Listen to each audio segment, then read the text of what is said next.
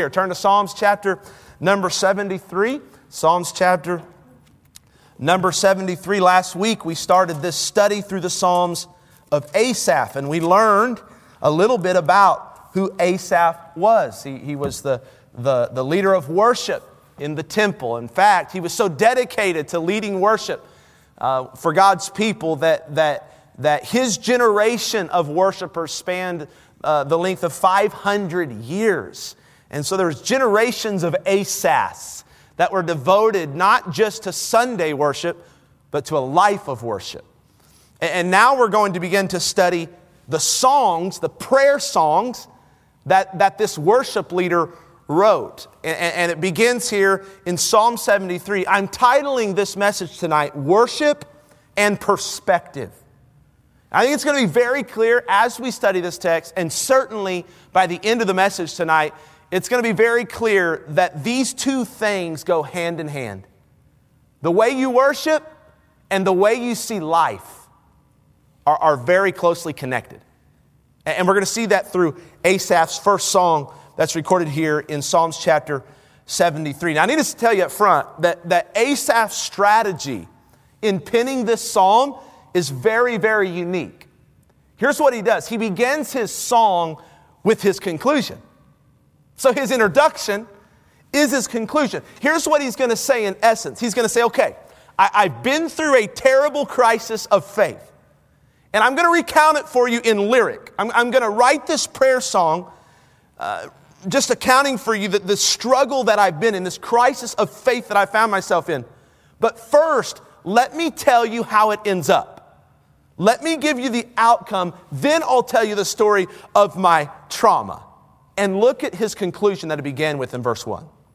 Truly, God is good to Israel, even to such as are of a clean heart. That's his conclusion. I'm going to talk about that in a second. But I want you to realize why he wrote this song this way. Why did he start with the conclusion and not just start with the bad stuff and then get to the good stuff? Why did he start with the outcome first? Well, I want you to imagine a scenario. I want you to imagine, it might be a reality for some of you, that you're a parent of a teenage girl. I'll pray for you if that's your reality. She comes to you and she asks, Mom, Dad, can I borrow the car? And you ask why. What do you have planned, honey? And she says, an evening with friends. And so after a moment of reflection, you hand her the keys. You're a generous parent. But now it's 2 hours past her curfew. She hasn't been answering her cell phone. So frantic thoughts are flooding your mind, and then suddenly the door flies open, in she walks, and she's clearly shaken. She's trembling. She throws herself into the chair opposite of you, and she exhales. She says, Mom and Dad, I got a story to tell you. But first, let me say this, the car's fine. I'm fine. No one else is hurt, and you won't be getting a call from the police. See, as a parent, though you don't know yet the whole story, her words give you the confidence to rethink the past several hours from a perspective your frantic emotions denied just moments ago. Are you with me? Okay, so clearly not all the news that she's going to tell you will be welcome, but knowing the outcome first offers reprieve necessary to hear your daughter out. That is precisely the strategy of Asaph when he wrote Psalms 73. He sits down. He exhales. And he says, I've got a story to tell you. But first, let me assure you that I still believe God is good. Let me assure you, everything is fine for those that honor God. He wants to tell us that because he wants us to listen to his song, not in a sense of suspense the entire time. The crisis is going to become so real in his song that he needs to know everything turns out great. You just need to know that it was kind of a bumpy road getting there. So the Lord's good. We get that. Are you with me tonight? His conclusion is the Lord is good. Now he says this, buckle up and let me tell you the story of how I arrived at this conclusion. It ain't pretty. Pardon my English or lack thereof. Through this song, we learn two things about worship and perspective. Here's the first. Your perspective is challenged by the prosperity of the wicked. That's what we're going to learn in the first 16 verses of this song. And here's what we're going to do. My verses are going to be on the screen. You can follow along in your Bible, or you can look on the screen. I'm going to be flowing through these quickly, explaining them quickly, and we're leading really to an overall big point at the end that I want us to get, but we're going to study every verse. Look at verse number 2. But as for me, Asaph says, this is where the bad news begins. My feet were almost gone. My steps had well nigh slipped. In other words, he's saying this, I almost lost my faith. I almost resigned from my temple responsibilities. I almost walked away from church. I almost quit on God altogether. Now, how could a temple worship leader, a man of his caliber, get to that point? Verse 3 tells us. For I was envious of the foolish when I saw the prosperity of the wicked. He got to this point, this crisis of faith, because of his perspective. You understand, church, that what you see with your eye has a way of affecting the perception of your heart. And Asaph saw the prosperity of the wicked, the foolish people. He lost the right perspective, and he admittedly grew envious. So Asaph admits that while he was serving God, but slipping into poverty, the wicked who had no interest in God seemed to be firmly standing in their prosperity. He didn't like this. And he goes on to get more specific in verse 4. For there are no bands in their death, but their strength is firm. What does he mean? He's saying they live as they want, but they're still healthy. They don't do healthy things, but they still have a perfect bill of health. Not only this, but they seem to enjoy a trouble-free life. Look at verse 5. They are not in trouble as other men, he said. Neither are they plagued like other men. You know how we would say that today? They don't drive cars that die in the middle of a busy intersection. They don't lose their jobs. The wicked, they're not good people, but their homes never go into foreclosure. Their water heaters don't need replacing just after the washer needed replacing, which came right after the drains backed up sewage in the basement, which came right after the air conditioning went on the fritz. He's honestly admitting that it seems that as though the wicked and the foolish in this world live life on a hovercraft 12 inches above all the troubles of the common person. Verses 6 and 7. Therefore pride compasseth them about as a chain. Violence covereth them as a garment. Their eyes stand out with fatness. They have more than their heart could wish. What is he saying? They're morally bankrupt. They're violent and they're proud about it. Yet they still have everything their heart wants. Asaph calls them fat. In a good way. They have a fat wallet. They have a fat bank account. They got a lot of stuff. Verses 8 and 9. They are corrupt and speak wickedly concerning oppression. They speak loftily. They set their mouth against the heavens, and their tongue walketh through the earth. In other words, these people are bullies. They're bullies with their words. They're arrogant and sarcastic and hateful towards those who are oppressed and not as fortunate as them. They even mock God and get away with it. Asaph says it's like they walk away with this laminated lifetime get-out-of-jail-free card. The universal law of sowing and reaping doesn't seem to apply to them. Verse 10, therefore, now he starts talking about himself, his people. He's talking about himself. I return hither, and waters of a full cup are wrung out to them. In other words, Asaph came back to God after considering the prosperity of the wicked, and it brought him to tears. He was so perplexed, so messed up about this, that he cried a full cup's worth of tears. And then he thought to himself, look in verse 11, and they say, how doth God know? And is there knowledge in the Most High? Behold, those are the ungodly who prosper in the world. They increase in riches. He's saying this, does God not see this? Does he not know what I seem to know? Or is it that God doesn't care? The ungodly are rich and getting richer. The ungodly are healthy and getting healthier. The ungodly are popular and getting more popular. And he comes to this conclusion in verse 13. Verily, I've cleansed my heart in vain. I've washed my hands in innocency. For all the day long have I been plagued and chastened every morning. Here's the conclusion that his warped perspective brought him to. You ready? He said this in essence, it doesn't pay to honor God.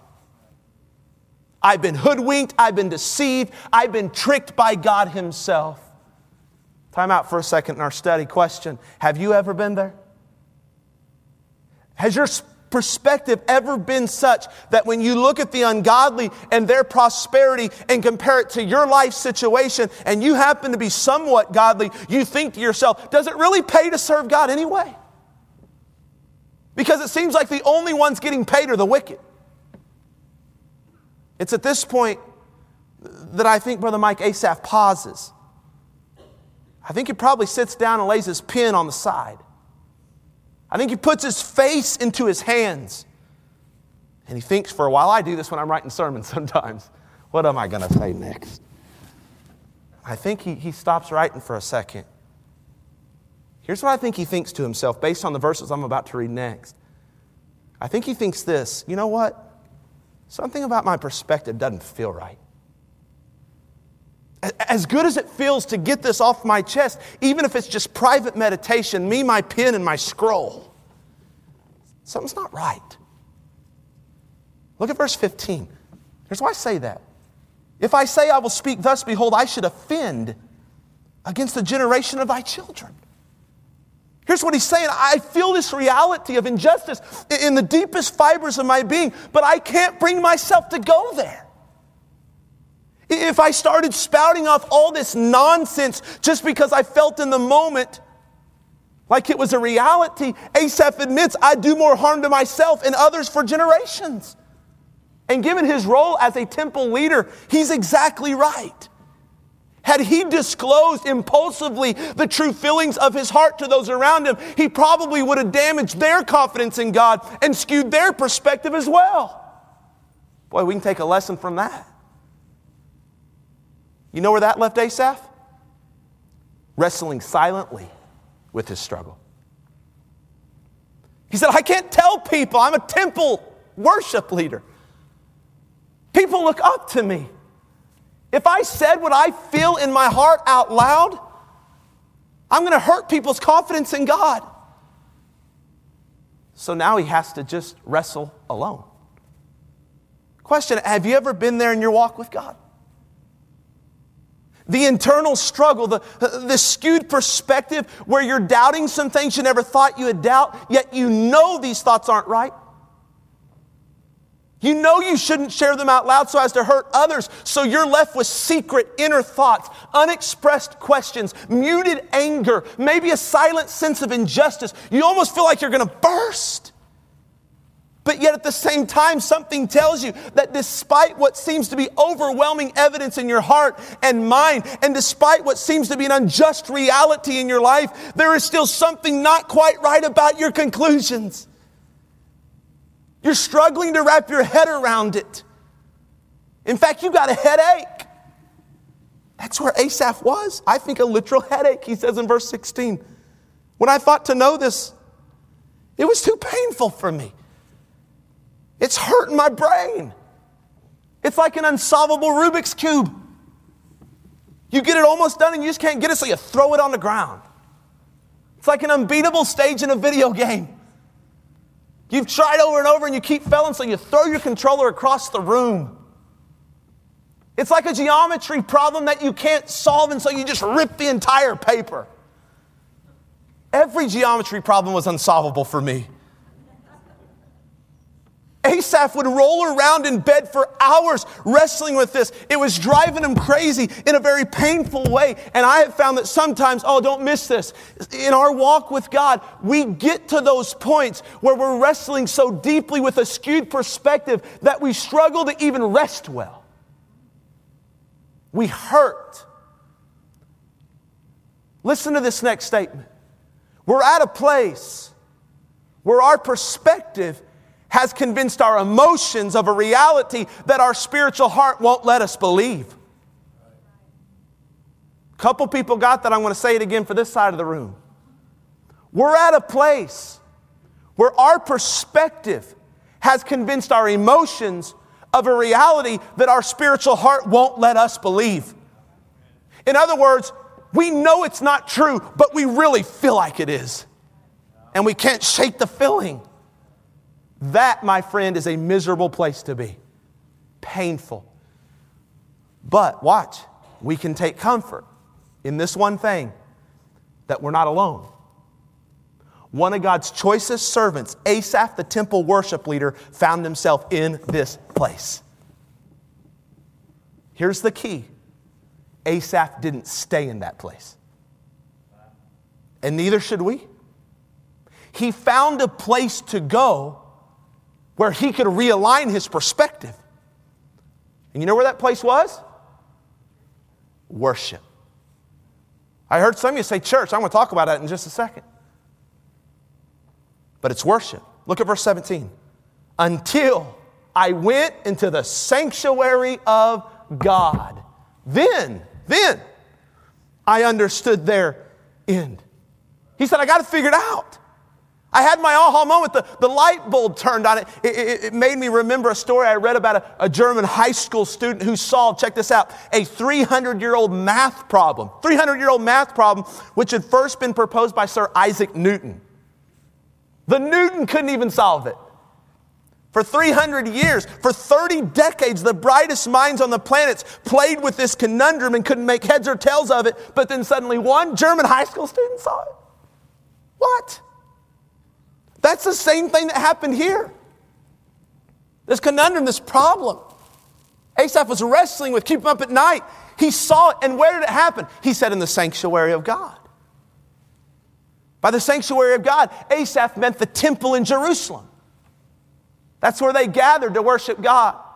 Most often is where the Ark of the Covenant was to experience the presence of God. That's where the priest was to make confession and bring offerings and sacrifices and atonement for their sin. That's where they heard the word. It's where they sang. It's where they prayed. But I want you to get this, church. It wasn't so much about the place he went to worship.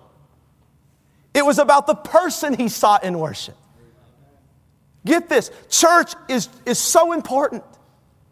But for us to interpret this as church is the only place you can come to realign perspective would be faulty. We're not in the Old Testament anymore. We don't need a priest to make confession for us. We don't need a sacred box called the Ark of the Covenant in order to experience the presence of God. Oh, we love the church. Let's just admit together out loud corporately that there's something special about church. There's something maximized and intensified about the presence of God when you worship and sing and pray and fellowship with God's people, right? Can't deny that. Church is where the presence of God is on a very supernatural level. But you are the temple of God. Amen. New Testament believer, you don't need a priest. You don't even need an Asaph. Literally, you can stop at any moment, fall on your knees, and be in the presence of God in prayer. You can be driving down your car, listening to a worship song, and enter into the presence of God through singing.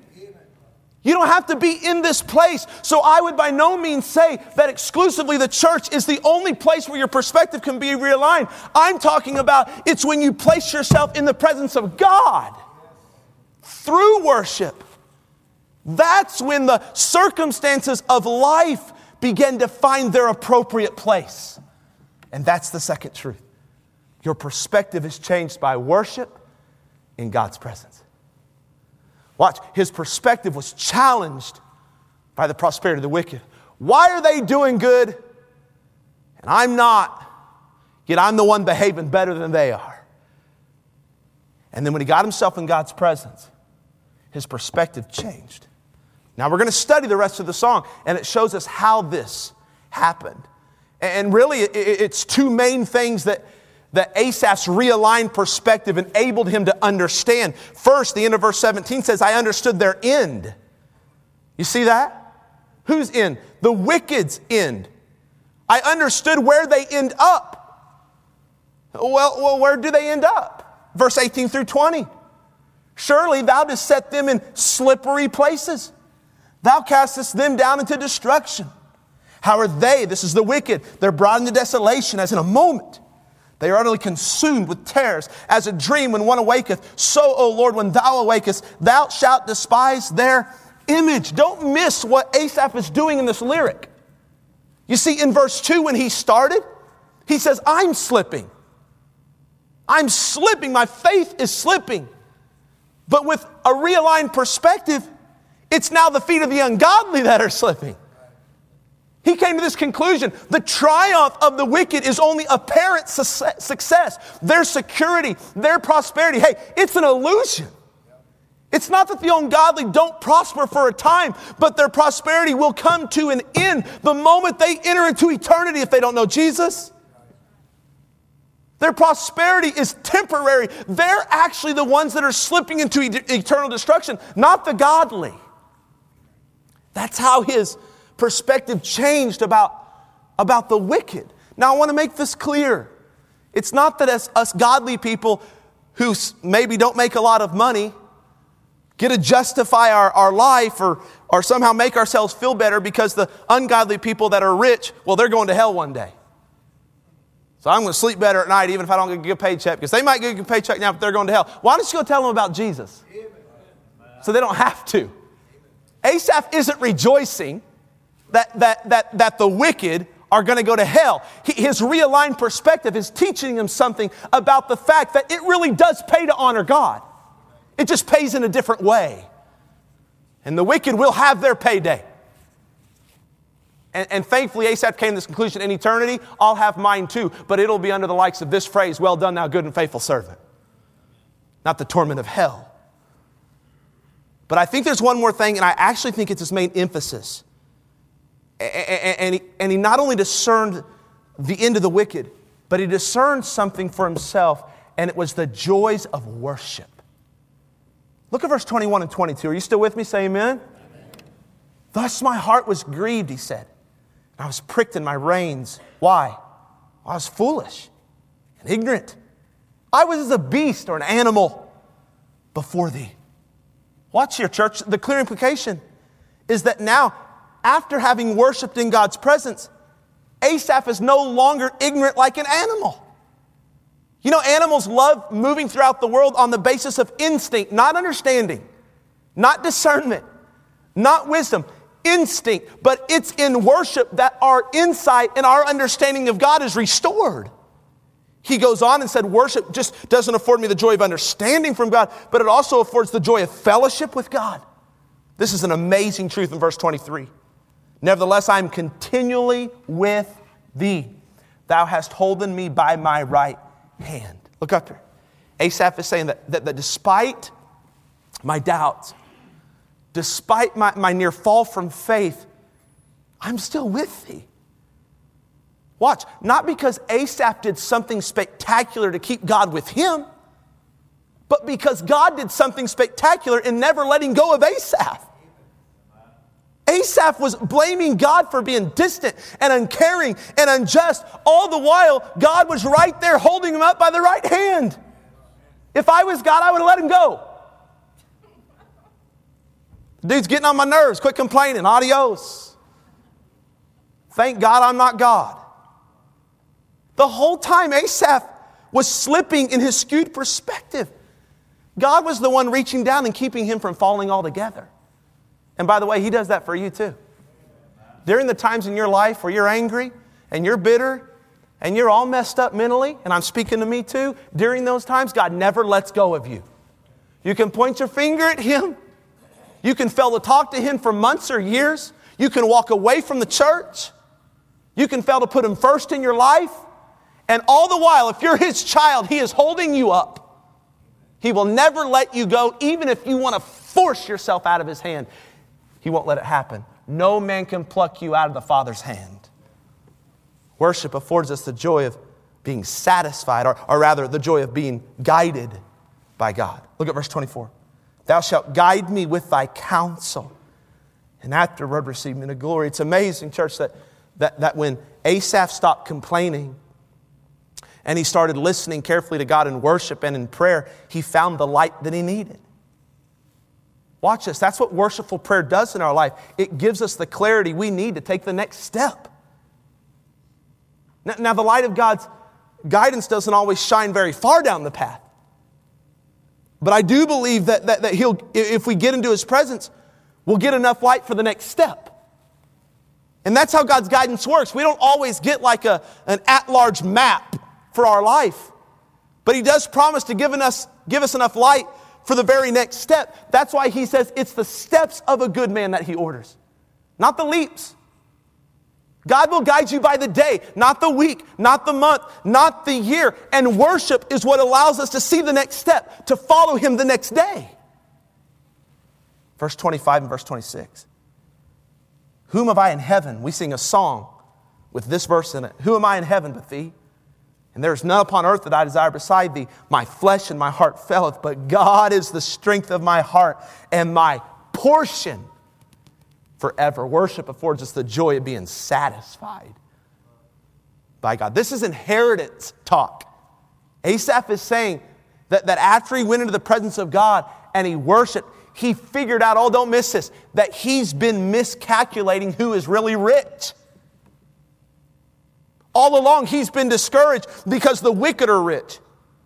But when he truly got right with God and made God his portion, he figured out real quick that he was the rich one. And isn't that true? When you are right with God, when you're truly walking with God, when you're daily worshiping God in His presence, and where that's where it needs to be, don't you feel full? You feel satisfied? You feel rich? It's Jesus said, blessed are they which do hunger and thirst after righteousness, for they shall be filled. I mean, have you ever just felt overwhelmed with how satisfied you feel in the Lord? It's as though you felt rich in a moment. Maybe you weren't rich with money, maybe you were, but the things that satisfied you in that moment were things that you have in your relationship with God and all His many blessings. You thought about your salvation. You thought about your church. You thought about your godly friends. You thought about your family. You thought about the journey God's brought you on and the destination He's bringing you to. And by the end of thinking all these things, you've kind of felt like you were pushing yourself back from the dinner table after eating your favorite meal only to go to your favorite spot on the couch for a good nap. Man, you just felt full. You felt satisfied. Have you ever been there? It might have just been like a 30-second spell, but you were in the presence of God and He realigned your perspective and life wasn't perfect. But in that moment, you were overwhelmed because God was so good to you. And you never needed another thing. If He stopped blessing you today, in that moment, your perspective was so pure, it was so rightly aligned with God's Word that you were satisfied.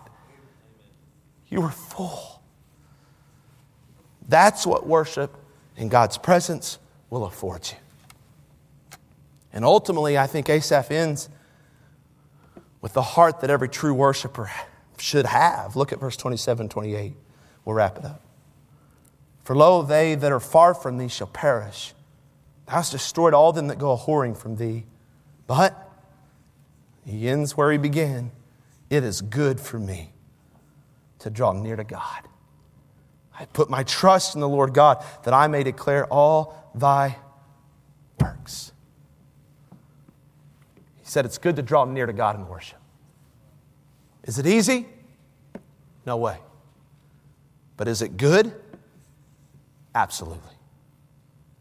What is he saying? I think he's saying that God's presence is worth everything that the discipline of worship demands. Did you hear me? God's presence is worth everything the discipline of worship demands. And that's how he concludes. God is so good to those that draw near to Him with a pure heart. Now get this in the big picture. Asaph's perspective before worshiping God in God's presence was this. It pays more to be ungodly than it does to be godly. Here's what he said. I try to honor God and put Him first, and I slip into poverty. While the ungodly around me couldn't care less about God, yet they are living in prosperity, and he was all messed up. But his perspective after worshiping in God's presence was this.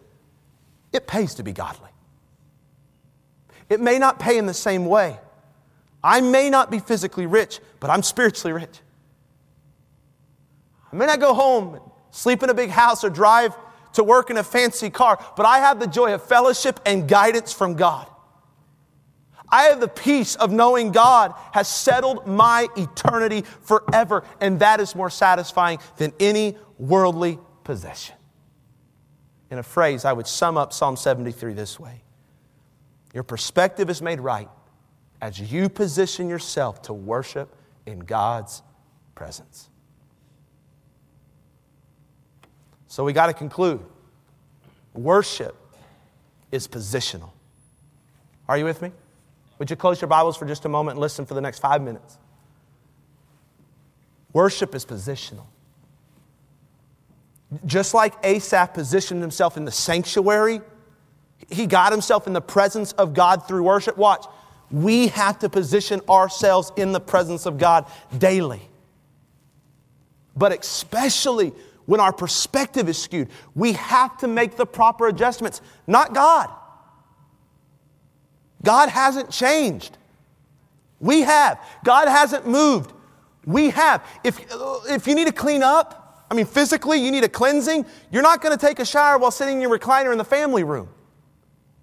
You have to get up from the recliner, go to the bathroom, get in the shower, and stand underneath the shower head. You got to position yourself to get clean. In the same way, you got to assume the right position in worship in order to change your perspective. Maybe this short story will help you understand, and I'll be done. On July 24th, 2002, that's the year I graduated high school, 9 men began their work day like any other day. They didn't take an elevator up to their respective offices. Rather, they descended some 240 feet below ground at the Quay Creek Mine in Somerset, Pennsylvania. They dug through into the cavity of an old mine shaft, unintentionally opening, check this out, a flood of 50 million gallons of water. And it came flowing into their workspace. Water, of course, the levels rose rapidly, cutting the men off from their ability to escape. I'm reading the story. It says the 9 men found themselves trapped without any resources to free themselves. If they were to live to tell their story, their rescue would have to come from above. These 9 miners instinctively knew survival required repositioning themselves on higher ground. So scrambling to the highest point they could find, they latched themselves together with rope and held on, praying for help to reach them from above. Story says the rescuers working above also knew what these men knew, that they're their only hope. So they set about drilling a 6-inch shaft to the highest point in the vicinity of where the men had been last working. Miraculously, the trapped men heard the drill break through, and soon fresh air was being pumped into their chamber. Those above ground began to labor even more fervently to bore a larger, what they said, a 30-inch shaft to the men waiting below. 77 hours later, 77 hours, the first drill bit broke through to the men. The last of the 9 men appeared through the opening of the 240-foot shaft and embraced life again. It's known as the Quay Creek miracle. And I want you to know the miracle happened because everyone involved knew that life is found in repositioning oneself to high ground. Terry Wardle said this, don't miss it. Life is about positioning. We are not filled with the presence because of what we do. No one should say, I received the infilling of the Spirit because I prayed. No, you prayed, and while there, the Holy Spirit filled you. You fasted, and while there, the Holy Spirit met you. You gathered with other believers in worship, and while doing so, He empowered you. You positioned, He acted. His action was not driven by your position. Your positioning placed you in the path of God's transforming work. Does that make sense to you? Is that crystallizing Psalm 73 for you? Worship is positional. Your perspective is determined by your position in God's presence. And so if you're not thinking right tonight, if your whole view of life, not just the wicked, but your whole view of life right now is just negative, and it's not good, God hasn't moved. God hasn't abandoned you. God hasn't left. He's the same yesterday, today, and forever. It's the same God that came into your heart when you asked Him to. It's that you've got to reposition yourself. You've got to make some adjustments yourself to get back into His presence through worship on a daily basis. Church member, quit relying on Sundays and Wednesdays only. Get yourself to high ground on Monday morning. And then get yourself to high ground on Tuesday morning. And Wednesday and Thursday and Friday and Saturday and of course on Sunday, because it's through worship that we move into the high ground of God's presence. And that's the only place where our perspective can be changed. If you agree with the Bible, say amen. What a great study. Stand to your feet.